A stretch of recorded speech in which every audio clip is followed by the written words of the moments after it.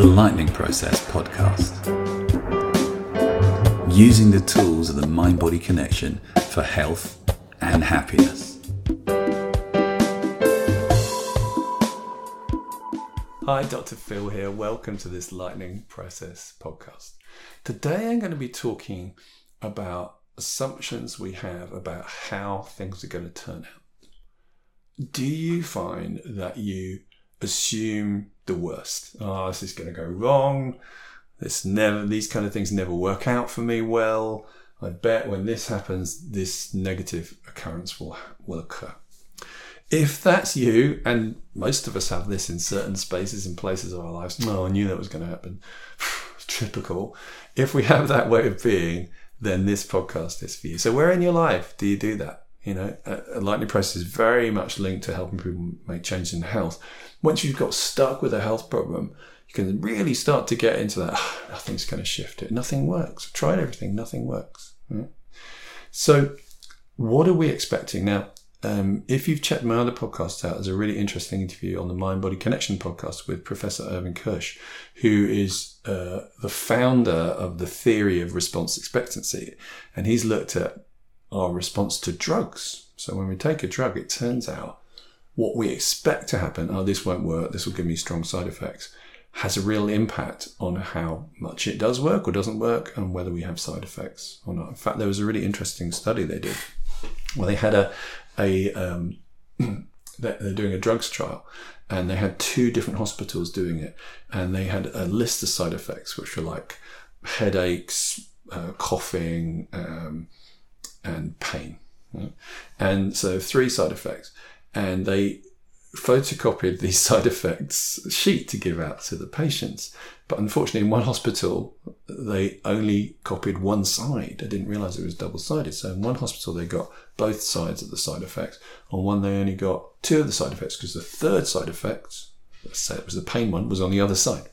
And what they found when they did the study is people in the hospital, they only got the information about 2 of the possible side effects. That's what they got. They didn't get the third side effect because they hadn't been told about it. Statistically, they got much less of that side effect from the medication. So it's really interesting, these kind of things, like what our expectations are, how they even affect how our body feels. Right?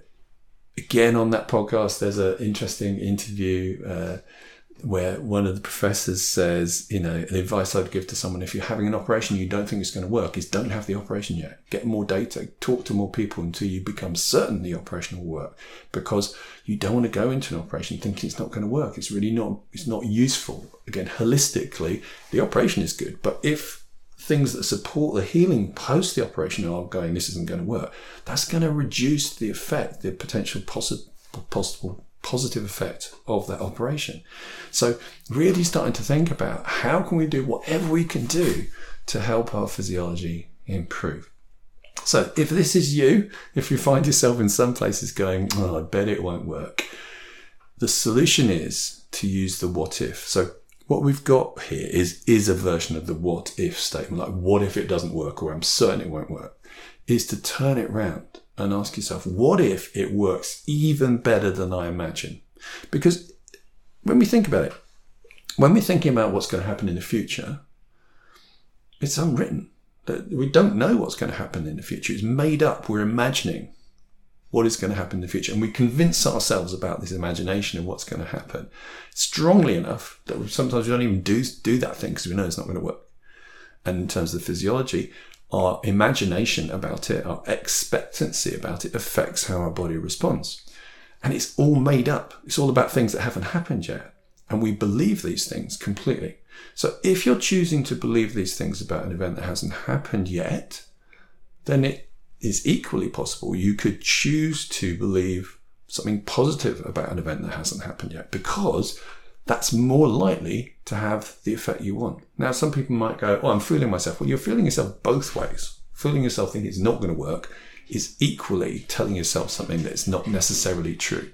So instead, start asking yourself, is it useful for me to predict this negative outcome? Because predicting this negative outcome will have a less positive effect. Or is it more useful for me to be hopeful? Another thing people say is like, yeah, but it's worse to hope and have your your dreams destroyed than to be realistic and know that everything's going to be bad. It's like, well, no, that's not true, actually.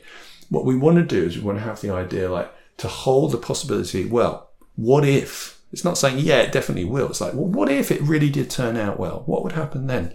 By asking ourselves this question, we are supporting and switching on the neurology and physiology that is most likely to carry that change. Imagine you're a 100-meter athlete at the Olympics and you're standing there at the line and you're going, I'm never going to win this. You really probably won't.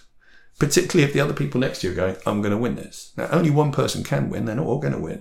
But the person who's saying, I'm not going to win this, is probably the least likely to win, because they're telling themselves, I'm not fast enough. I'm too slow. Look at these other people. They're faster than me. All those problems I've had, the injuries. That is really not the mindset to be in. Now, we know in athletics, I'm pretty sure everybody would know this, standing at the starting line, thinking those thoughts will not produce your best performance. Performance means how your muscles are working, how your heart is beating, how your lungs are breathing, how your coordination is. And what's making the difference here is what you're thinking, what you're saying to yourself, your conversation, your mindset, the triggering of neurological patterns. And most people would agree that that has an effect on your physical performance. Yeah. So, the same applies everywhere. What you're thinking, which neurology you're switching on, where your focus is, will have an effect on your physiological performance everywhere. Whether that's being calm, improving your healing.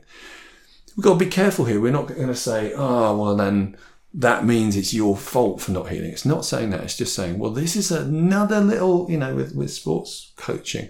It's like, what can we do to just take that extra increase in performance? What could we do? Anything. So back in the day, they used to, in half-time football matches, to smoke cigarettes and eat meat pies because they thought that was a good thing. Then they realised that wasn't so good. You need to rest in a different way and rehydrate. That gives us this edge, this change that helps us to do even better. The same thing here.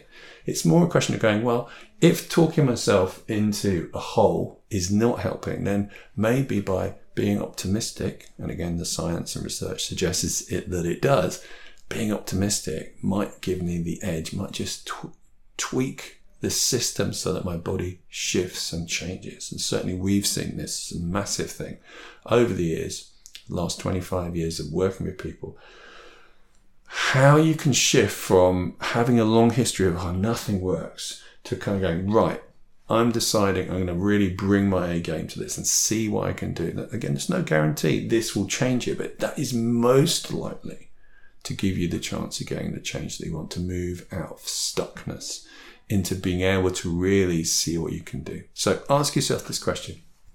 For me, okay, what if things could work out? What if these blocks that have been there for a while, I found a way through it? What would that be like? What would that feel like? What would happen?